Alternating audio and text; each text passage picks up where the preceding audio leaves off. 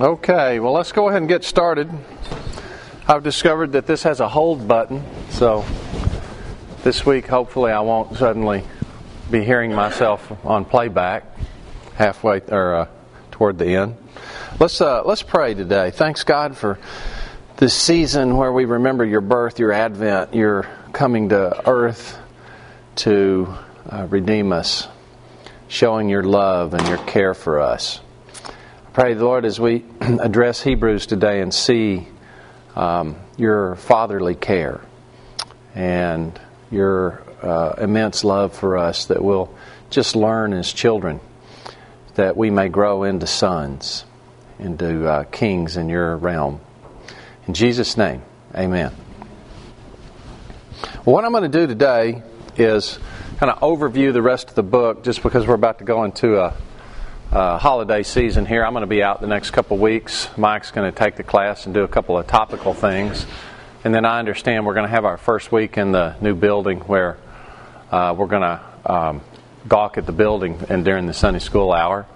So when we come back, my plan is to start delving into specifics in the book, including this Hall of Faith and some of these other things that we're just going to highlight today.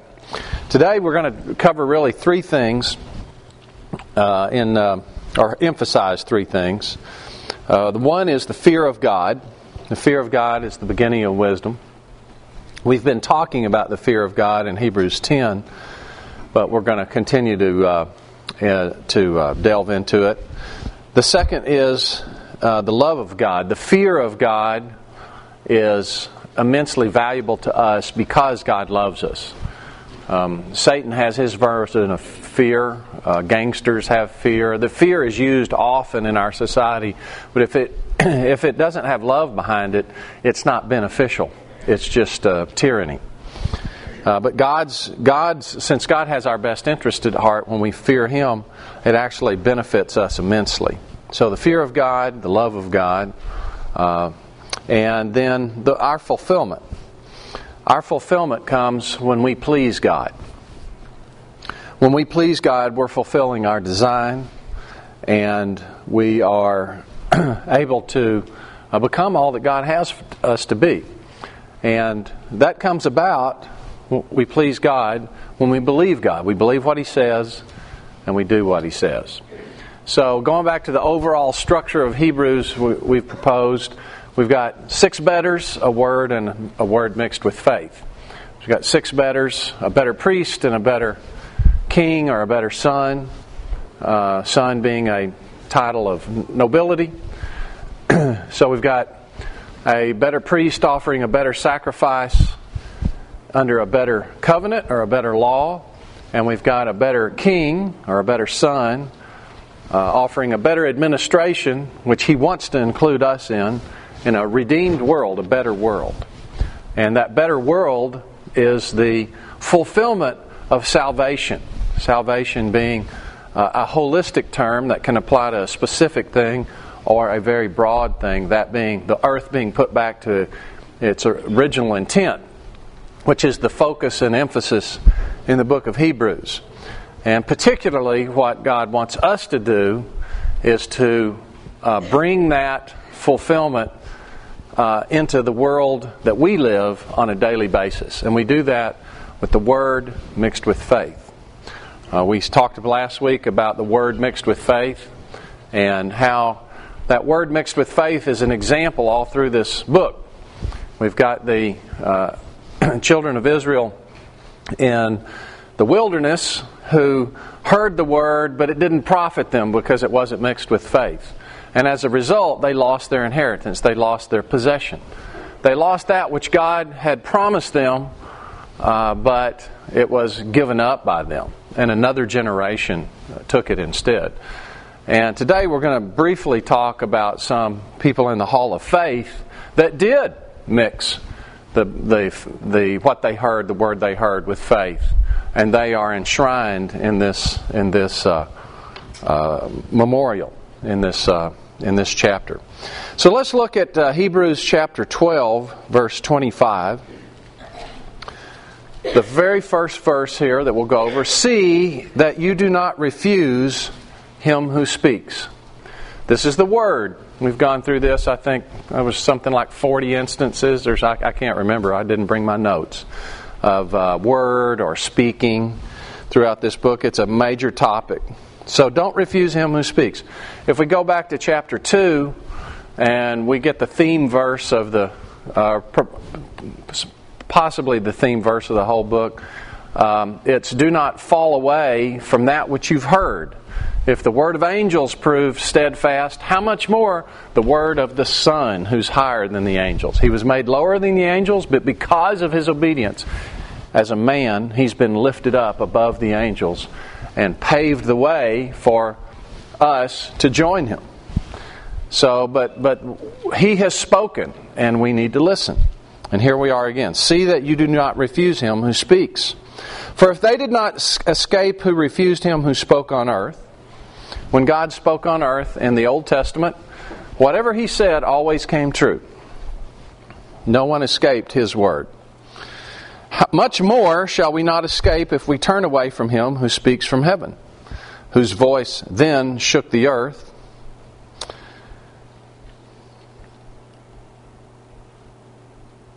Sorry, I lost my place. But now he has promised, saying, Yet once more I will shake not only the earth, but also heaven. Now, this yet once more indicates the removal of those things that are being shaken as of things which are made, that the things which cannot be shaken may remain. Therefore, since we are receiving a kingdom which cannot be shaken, this redeemed world, the new earth, or perhaps the millennial kingdom, since we're receiving a kingdom which cannot be shaken, let us have grace by which we may serve God acceptably. Acceptable by who? Who do we want to serve a God acceptably? Acceptably in whose mind? In whose eyes? God, His, yeah. Not ours, but His. With reverence and godly fear. For our God is a consuming fire.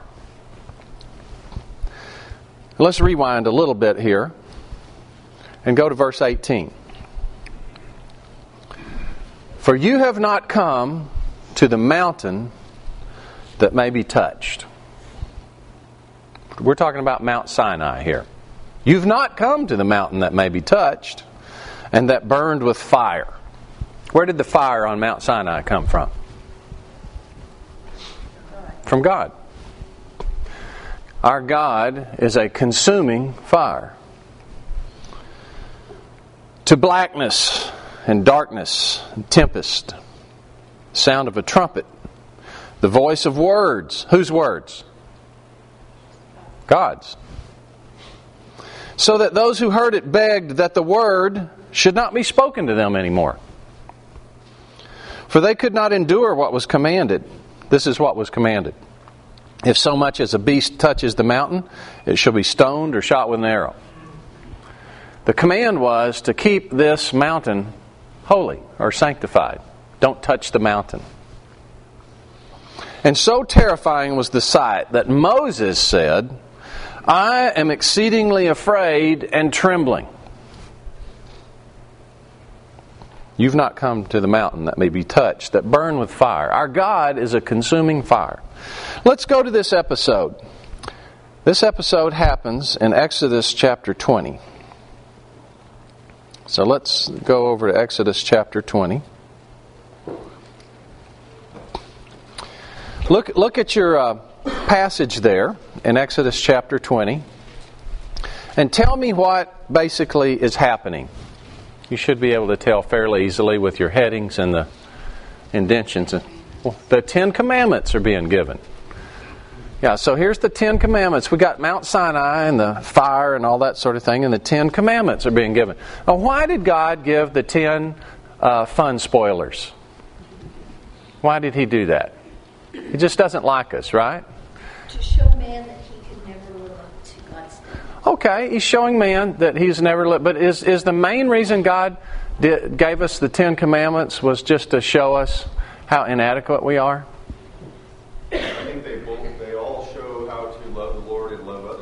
They show the Lord, how to love the Lord and how to love others. They show us how to live. Is that all? Just show us what we should do so that we know we can't do it. Give you a way to be accountable. Gave you a way to be accountable. Okay, that's right. Yeah, he's telling us how to live life in a way that's most beneficial to us. Okay? What happens in a family where the children honor their father and mother? What is that family like? What? It's a pleasant family, right? What's a family like where the children don't do what the parents say, don't like the parents, contest the parents, fight the parents, maybe even impose violence on the parents? Is that a fun place to be? What happens in a town where there's murder? Now, we've got this tragedy going on in Connecticut. It's murder. And it's actually not honoring your father and mother. Is that making things happy? Okay, he's saying, don't do that. It's for your benefit. What happens when adultery takes place in a marriage? Does that make things happy? The children are happy? It blows it apart. It destroys community. How about when you have stealing going on all over the place? What do people do? They stop trusting. They stop interchanging. If you were in a position where you knew that if you made any agreement with anyone else, they would not keep it, what kind of society does that make happen? There's no trading. There's no commerce. That will be a poor society. The United States of America is wealthy mainly for one reason: honesty. We have a disproportionately honest culture. And because of that, people trade. We don't spend an immense amount of money on security. People don't... in the feudal system, in Middle Ages, people spent almost all their money building walls and hiring armies because the Vikings were going to come down and take everything you had. This is a way to have prosperity, harmony, happiness. Don't covet your neighbor's house. What does jealousy do? Does jealousy and covetousness bring happiness? It brings misery. He's telling us all those things you said are true.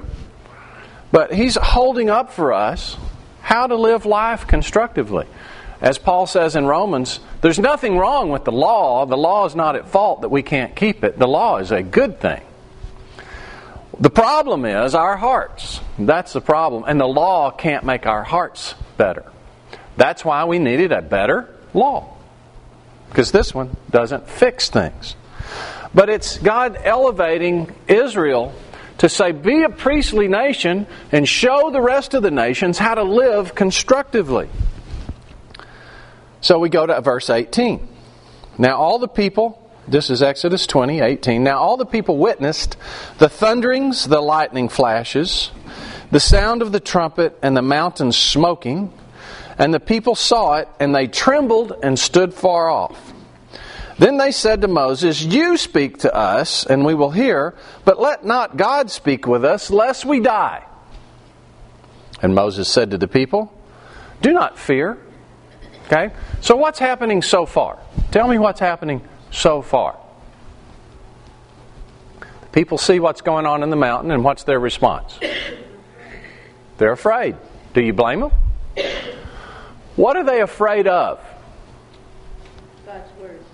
They're afraid of God's words. What is their immediate fear? It tells you right there. Death. They're afraid that they are going to die. Reminds me of Isaiah chapter 6, that just, I'm a wicked man with evil lips, and I'm in the presence of a holy God. Yes. Isaiah saying, I'm a man of unclean lips. This is a little different, though, because Isaiah was awed by God's holiness, and he felt dirty. And these people are saying, we don't want to die. Okay? Now, this is a very interesting thing Moses says, because he says, do not fear. Now, what would you expect someone to say next if they say, do not fear? What would you expect the next thing they would say? It's going to be all right. Yeah, you're okay.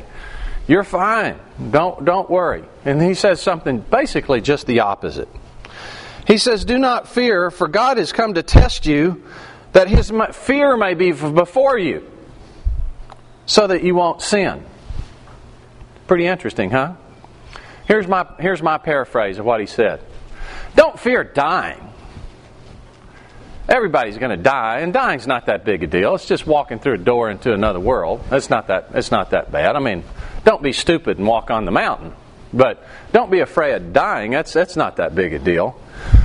Be afraid of sinning. Now that is a scary thing. Why is sinning a scary thing? It destroys. It destroys your community. It destroys your family. It destroys you and your conscience. And you have to face God and be accountable for it. And He's trying to get your attention so that you won't sin. Now, why does God not want people to sin? Because adultery's fun and He's trying to spoil the fun? Because stealing is an easy way to get something and He's just trying to make life hard? No. He's trying to create a harmonious society, harmonious families, and profitable lives. And He's trying to get people's attention. And we need godly fear in order to understand. Don't be afraid of death. Be afraid of sinning. So let's go back to Hebrews again. Our God is a consuming fire. You know, fire is a very interesting thing. I did a lesson on this once. Fire comes from light. Typically when we burn something to get fire, what we're doing is releasing sunlight that was captured during photosynthesis. So essentially fire is stored sunlight. And Jesus is the light of the world. We've studied this tabernacle, and there's a light that's always burning in the tabernacle through the candle, representing the light of the world. Our God is a consuming fire. It's just packed with meaning. God is light. God is the refining fire. He's the purifier. We could spend the whole rest of the time on that. But generally, I think in this particular context, the emphasis includes judgment. God is that makes all things right. Because the whole world, the next time He speaks, it's going to burn up the whole universe. And He's going to restore the world into the form that it should be. So you may not come to the mountain that may be touched. Verse 22, where have you come? You've come to Mount Zion, the city of the living God, the heavenly Jerusalem. And which one's more awesome? Mount Sinai out in the desert or Mount Zion in heaven? Which one's more awesome? Mount Zion. There's no contest. Listen to what Mount Zion's like. I mean, Mount Sinai was a big deal. There's smoke and trumpets and a voice of God. That's a big deal. It scared people to death. You, us, this includes all of us, an innumerable company of angels. That's a little bigger deal than a trumpet. I don't know what that looks like, but I kind of see in my mind, being in Reliant Stadium, I got to go to the Final Four game. I was pretty close to I was down on the floor in the seats where they, made it between the 50-yard line and where the seats normally are. There's 80,000 people in there, and you just look up, and there's people everywhere. Everywhere you look. It was unbelievable. And that's kind of the best image I have, is an innumerable company of angels. Everywhere you look, they're just everywhere. So far, there's so many of them, they're just specks. To the general assembly and church of the firstborn. Firstborn is the inheritor, the one who gets to be the CEO of the family, the son, the servant king. This is the servant kings. I would perceive that maybe they'd be right down in the mezzanine boxes at Reliant Stadium, because they're a little lower than the angels on earth, but these overcomers, these firstborn, they're elevated up. And they're now going to be part of the better administration in the better world. To God, the judge of all. Well, we got the words of God on Sinai, but God Himself's here in the heavenly Jerusalem. To the spirits of just men made perfect. This is this teleiosis, however you say that. Was Wally in here? He's not in here. However you say that. This completion thing that we've talked about all through the series. These are the ones that made it, that did endure, that kept their confession. And they're there. To Jesus, the mediator. What role is mediator? Mediator. Priest. He's the better priest. Of the new covenant. Better priest. Better law. And the blood of sprinkling that speaks better things than that of Abel. Now that line has confused me for a really long time. Why is he talking? What does that have to do? Awesome. Abel? What are you talking about there? Well, I think maybe I understand it now. In chapter 11, if you want to flip back there, these Hall of Faith, the very first person in the Hall of Faith in verse 4 is Abel. And this is what he's trying to get us to do here. The reason he's given us this awesome scene with this consuming fire God and this Reliant Stadium full of people who have persevered, who have overcome, who have reached the goal, is because he wants us to be part of that group. In chapter 11, in verse 1, he says, "Now faith is the substance of things hoped for, the evidence of things not seen." Now just think about yourself in a courtroom, and you're the defense attorney. And you say, "Your Honor, I would like to admit for the defense this Exhibit A," and you hold up two hands with nothing between them. What's the judge going to say?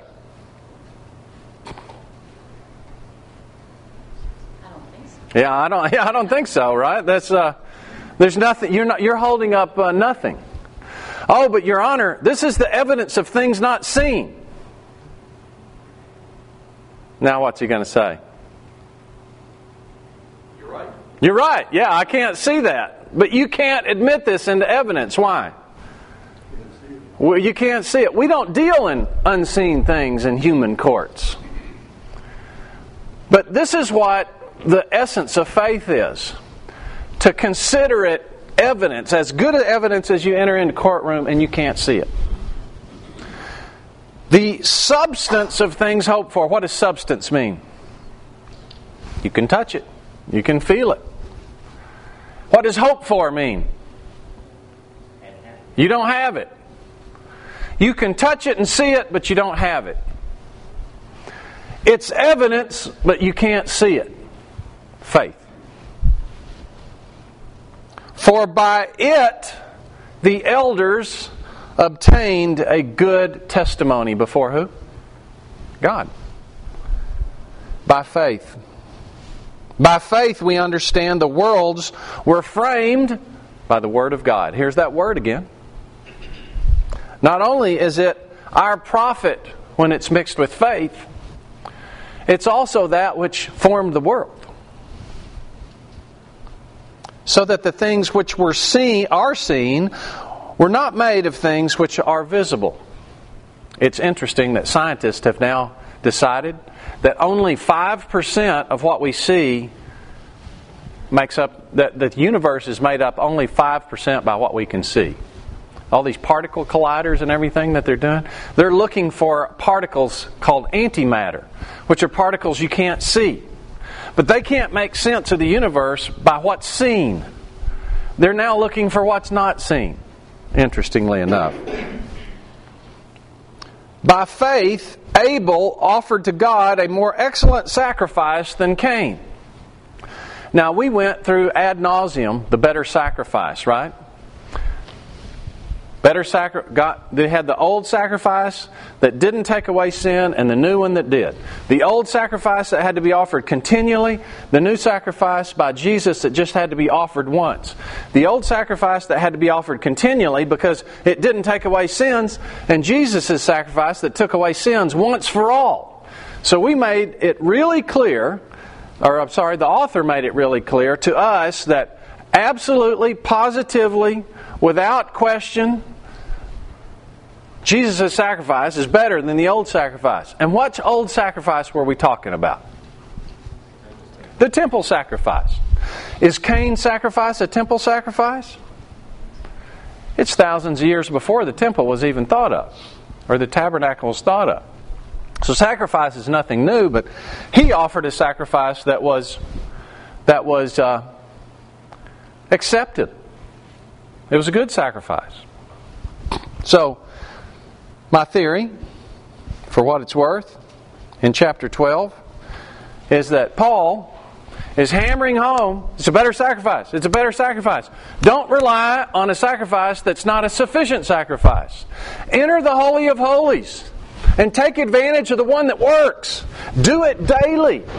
And all of a sudden he talks about Abel, and just in case we think, I'll do Abel's sacrifice, he wants to make sure we know, Jesus' sacrifice is better than that one too. See, Jesus is better sacrifice than anything you can think of. Maybe he's closing a loophole there. Because the priests are not given to us as a member of the Hall of Faith, but Abel is. So that's Jesus. Don't refuse him who speaks. If you're not scared when you read Hebrews, you're not understanding it, or you're oblivious. Okay, this is fear. Think of yourself as a 4-year-old. That may be a little elevated from where we actually are versus God. I mean, think about it. I talked about my son with the 4-year-old, and he's a great father and does the same thing God does. He tries to give fear to his son so that he'll learn, but he does it in love because he's got the son's best interest at heart. And he doesn't discipline him for being childish. He disciplines him to learn the things that will benefit him in his life. The thing we talked about last week was lying. It's one of the 10 Commandments, right? Don't lie. Lying destroys your own soul. If you can't tell yourself the truth, you end up schizophrenic. So, he told me last week he had another episode. And he caught the boy in exactly the same lie, with exactly the same evidence, knowing that he had told the same lie. So he went to give him a spanking again. And the son put his hand back down by his bottom as before, and then remembered, that hurt a whole lot worse than the bottom did, and pulled it out. And my son said, I guess what he concluded from that was, I'll take my spanking on the bottom. Now think about that for a minute. What could he have done? He could have just told the truth, and then there would have been very small repercussions. But that's kind of the way we are, isn't it? That instead of just doing what we should do, we do what we want to do and then try to minimize the pain and the consequences and manage that. And it's because we are, to God, much further away than this 4-year-old is from my son in understanding, because his ways are so far above ours. We're children. We need to learn potty training. We need to learn how to tell the truth. And we have this wonderful Father who has our best interest at heart, that's willing to chastise us and channel us into the right things. Let's back up a little further. Let's look at Hebrews 12, verse 17. 16. Lest there be any fornicator or profane person like Esau. So we've got this hall of faith with Abel, who gave a better sacrifice. And his contrast is Esau, who was a profane person. Why was he a profane person? Who for one morsel of food sold his birthright. We saw the heavenly Jerusalem, where there were the firstborn. Esau was a firstborn. He sold his inheritance. He sold it for a bowl of food. Every one of us who've believed in the promise of God, every one of us who've believed and have benefited from the sacrifice of Jesus, the one sacrifice that takes away all sin, every one of us have been given the possession of being an inheritor. And it's ours to keep or to throw away. Remember, the children of Israel were given their inheritance, but they had to go and possess it. Esau had his inheritance. All he had to do is possess it. But he sold it for a bowl of stew. And everything that we do that will get our inheritance thrown away falls into the category basically of satisfying an appetite of some kind. Maybe it's a sexual appetite. Maybe it's an appetite for possessions. Maybe it is an appetite for feelings or emotions. But he says, don't be like Esau. Verse 17, for you know afterward when he wanted to inherit the blessing, many years later he decided, well, I want it now. He was rejected. He found no place for repentance. We saw this in chapter 6. When is the day to repent? Today. When we know that we need to turn back, there's a window of repentance. And that window can shut. And when it shuts, the inheritance can be lost. The benefits can be lost. The consequences can be permanent. He found no place for repentance, though he sought it diligently with tears. At the very least, when we get to the judgment seat of Christ, there's going to be wood, hay, stubble, and gold, silver, precious stones. And there's no indication that there's a do-over. If we have wood, hay, and stubble, it's going to burn up. Let's rewind a little bit more. Verse 12, chapter 12, verse 12. Therefore, strengthen the hands which hang down, and the feeble knees. If you've ever coached basketball, like I have, and you try to get people to play zone defense, you always tell them, get your hands up. You play zone defense with your hands up. And after about, maybe 30 seconds, people will start bringing their hands down. You know why? It's tiring to keep your hands up all the time. And the first 10, 15 seconds of a possession, they'll really move, and then pretty soon they're just standing there with their hands down. It's tiring. So this is probably as close to basketball terminology as you can find in the Bible, but I'm just going to claim it, that zone defense is a good thing. The Bible says so. Strengthen the hands which hang down, and the feeble knees. Get strong, and make straight paths for your feet, so what's lame may not be dislocated, but rather be healed. Pursue peace with all people. That's an interesting thing, right? He wants us to be sons. He wants us to be servant kings, servant queens. He wants us to live now as high priests, after the order of the great high priest. He wants us to live now by faith as servant kings. And the first thing he says is, pursue peace with all people. This is harmony at work. And holiness, without which no one will see the Lord. You can't see God if you're immersed in the world. What you see is the world. You got to come out of the world and then you can see God. looking carefully lest anyone fall short of the grace of God. God's grace is so amazing. He's given us so much. He's given us the power to overcome sin in our daily life. The indwelling Spirit. But if we harden our heart to the Spirit and insult the Spirit, as he talked about in chapter 10, it does us no good. And we just fall short of it. Lest any root of bitterness springing up cause trouble. You know, bitterness in the tradition I grew up in was, seemed to me, embraced. My mom was awesome. She treated me amazingly well. She was a student of the Bible. She talked to me like an adult. She was a great mom. But I saw this happen to her. A root of bitterness sprung up, and it isolated her from almost everybody.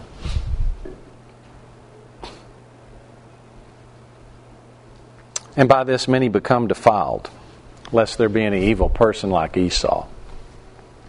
You've not come to the mountain that may be touched. You've come to Mount Zion. So listen to him who speaks. What Paul tells us in Romans 8 is that when we walk in the Spirit, we fulfill the law. The law was given to bring peace and harmony. The problem was, it wasn't written in the right place. Where was the law written? Stone. On stone. And where does it need to be written in order to really change us? On our hearts. And this is all the law is telling us to do, is to bring peace and harmony. And he's saying, make that happen, guys. Take the law written on your heart. Take the word which you've heard. Believe it. Do it. Let's rewind a little more. Go back to Hebrews 11. Faith is the substance of things hoped for, the evidence of things not seen. You looking for proof that God's going to do what you want Him to do? You won't find it. Except through the eyes of faith. He's giving us examples here. And He's saying, you've got plenty of examples to go by. Believe them. Abel offered a more excellent sacrifice. Verse 5. By faith, Enoch was taken away so that he did not see death. Many people think the two witnesses that are going to come back in Revelation are going to be Enoch and Elijah, because both of them were translated up. They were beamed up. And was not found. Why? Because God had taken him. For before he was taken, he had this testimony that he pleased God. There's the objective of life right there. He pleased God.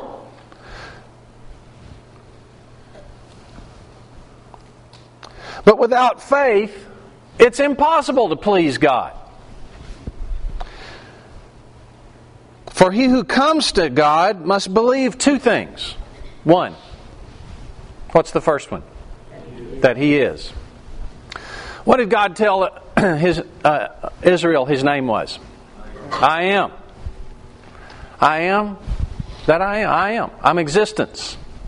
I'm the definition of being. I'm who I say I am. We spend a lot of time in theology explaining God. And God doesn't, and it's fine to describe God, but we don't explain God. Explaining God is putting Him under our rational reasoning and within the bounds of our reasoning. And He doesn't fit within the bounds of our reasoning. He's God. He's who He says He is. If you want to please God, the first thing you got to believe is He's God. This is Rudy theology. Young man, I've been in theological work for 30 years, and there's two things I really know for sure. One is there's a God, and the other is it's not me. Profound. God is God. We are not. Got to believe He is. And the second thing you got to believe is what? That if you do what He says, it'll be worth it. Now, you will talk to people that will say, well, that's selfish. we shouldn't need a reward. We should just do it for the right reason. What's the right reason? Because we love God. Okay, that sounds great. And why would you want to do that? Well, because, it's the right thing to do. Says who? Well, God. So do you care what God thinks? Well, sure I care what God thinks. So that means you want to please Him, right? Yes. And that's a reward, isn't it? Oh, yeah, I guess it is. See, it all comes back to, we're all going to try to please somebody. And really, most of us want to please who? Who's the number one most one of us want to please? Ourselves. And that's the spirit of our age. Self-magazine and self-everything, self-esteem, self-actualization. That's what our narcissism is, the spirit of our age. And what you find is if you please yourself, you end up alone. That's what you find. If we have a whole world of people pleasing themselves, what we'll have is a whole world full of disconnected people. I think C.S. Lewis captures this in The Great Divorce in a great way. You got to believe that when you do what He says, it'll be worth it. And if you do what God says, it brings a lot of pain in this world.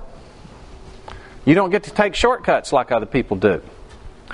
Serving others is a lot of trouble. Most of the time when you serve others, they won't really appreciate it.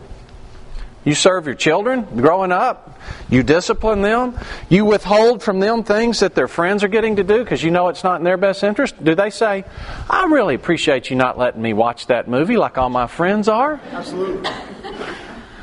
I know you know what's best for me. That would probably pollute my mind, and there's no telling what trouble I would have later in life.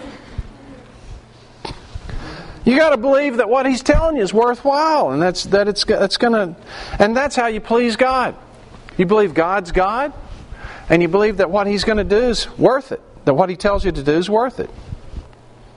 Noah, what did Noah do? He built an ark out in the middle of land. Look at verse 8. By faith Abraham obeyed when he was called to go out of a place which he would receive as an inheritance. Leave your home. Verse 13.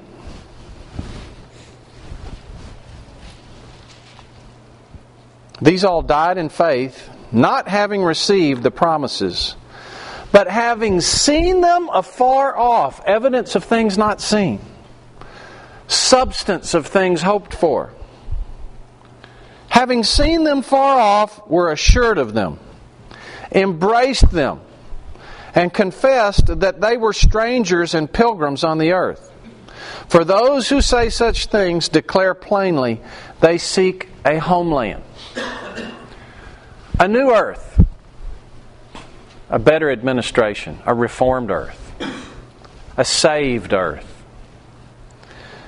And that's what He's wanting us to do. He's wanting us to live now the premises of God, so we can benefit now, and that qualifies us for this better administration, because we are by faith being the high priest function under the obedience of Jesus. We are by faith being servant kings or queens under the obedience of Christ. Actually, you could argue all of us are going to be queens.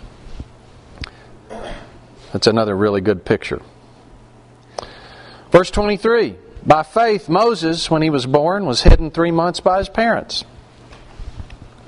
Verse 24. By faith, Moses, when he became of age, refused to be called the son of Pharaoh's daughter. He didn't want to be a son of this world. He didn't want to be a prince of Egypt. He wanted to be a better prince and a better son. Choosing rather to suffer affliction with the people of God than to enjoy the passing pleasures of sin. Is sin pleasurable? Sure, absolutely. Is it lasting? He understood that I want something permanent. And it brings affliction in the front end. It does.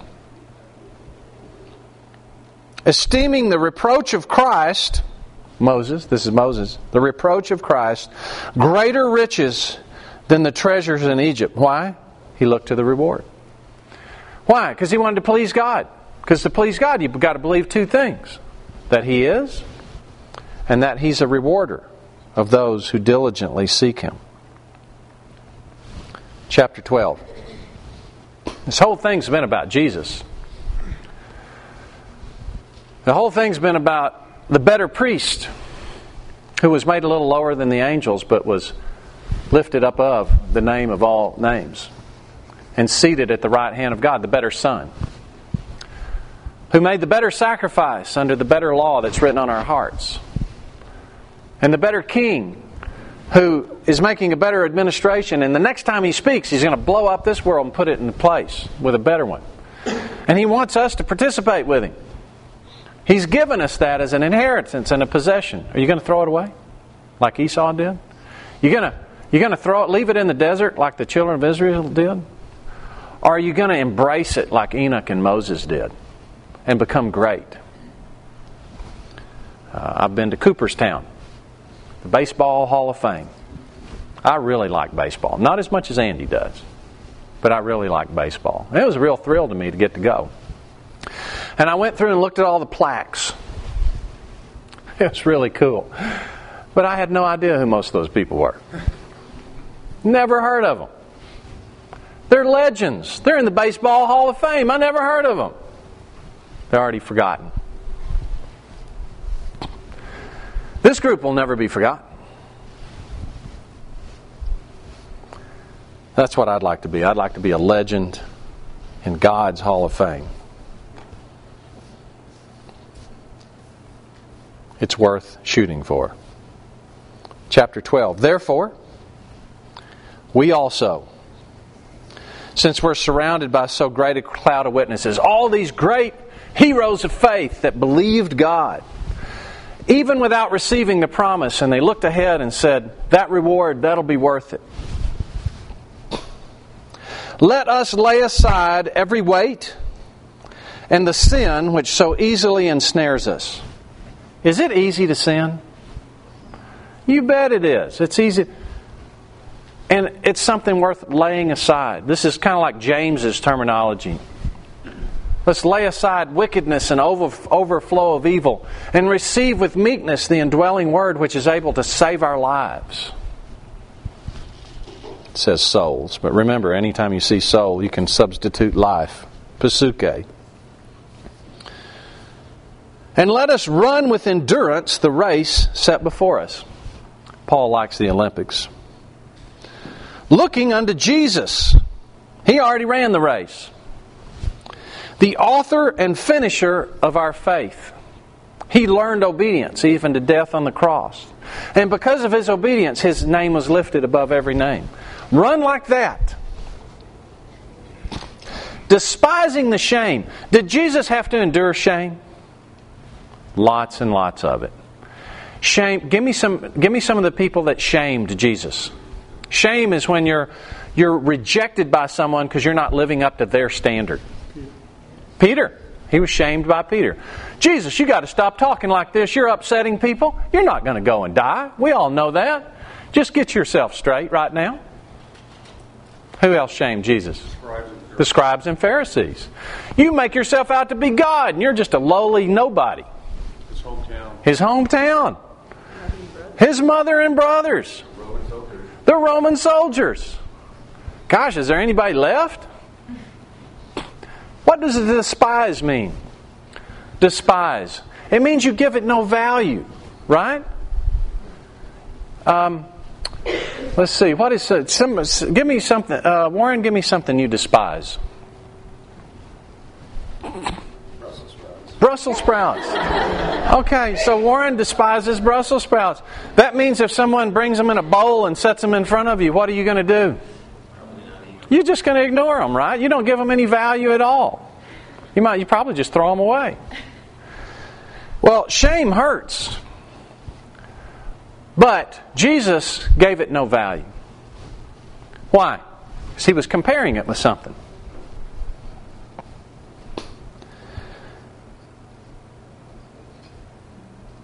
Looking unto Jesus, the author and finisher of our faith, who for the joy set before him endured the cross.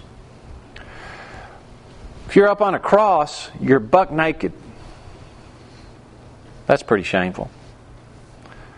You're up on a cross, you're dying in full sight of everybody. That's pretty shameful.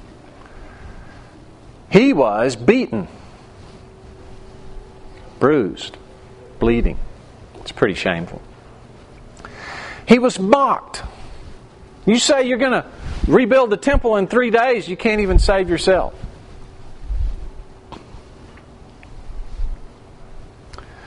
But the joy set before him was to sit down. Who gets to sit down in the presence of the great king? Only one person, the prince. The queen even sat down. Remember Esther? She went in uncalled for, and she was going to be killed if he hadn't put his scepter out. He had to go out of his way to say, I'm not killing you, because it was automatic death to enter the presence without being invited. And if you're invited in the presence of the king, you got to stand or fall on your face. There's a great Mark Twain book called The Prince and the Pauper. And it's about a prince that gets lost and switched with a guy that looks just like him, and the pauper becomes the prince, and the prince becomes the pauper.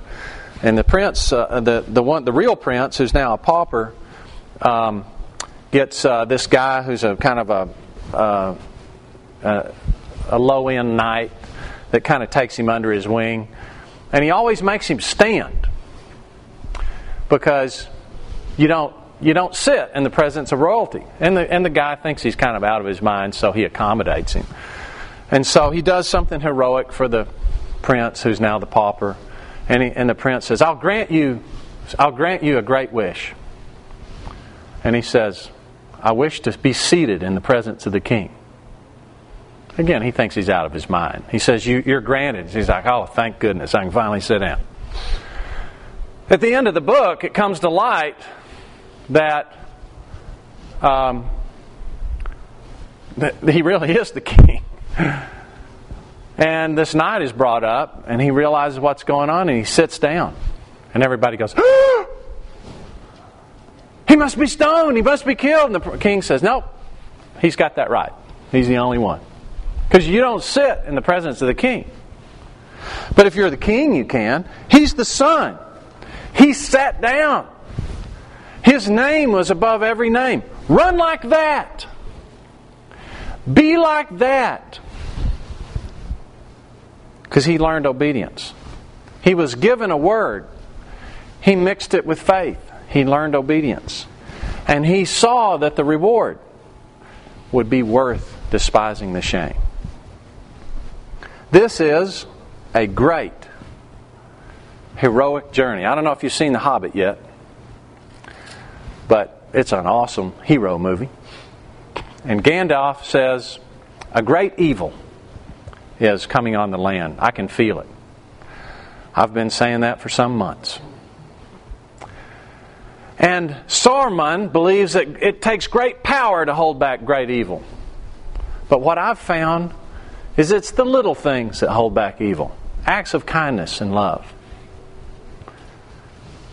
I was sitting there saying, that's my speech. That's it. There's a great evil coming on our land. And it's the small acts of kindness and love where we can hold it back, at least in our sphere. And when we do that, we're running the race set before us. And we're following the path that Jesus gave us. God, thank you for this amazing message. Thank you for the better sacrifice where you've written the law on our heart through the Holy Spirit. God, give us the wisdom to follow it. Help us believe that that's in our best interest. Thank you for the Son who was made a little lower than the angels and now has blazed the path for us, has become the captain of our salvation, has become the author of our faith, has run the race before us and given us an example to follow, who looked ahead to the reward and said, I want that, and despised the shame. Help us do likewise. If there's any root of bitterness, Lord, I pray that you'll help us root it out. If there's anything we're doing to bring disharmony, insofar as it's up to us, I pray that you'll help us set it aside. All the while, Lord, that we might elevate truth. And if your word brings disharmony, or if truth brings disharmony, may it be just on their part, and that we bear no ill will towards anyone personally.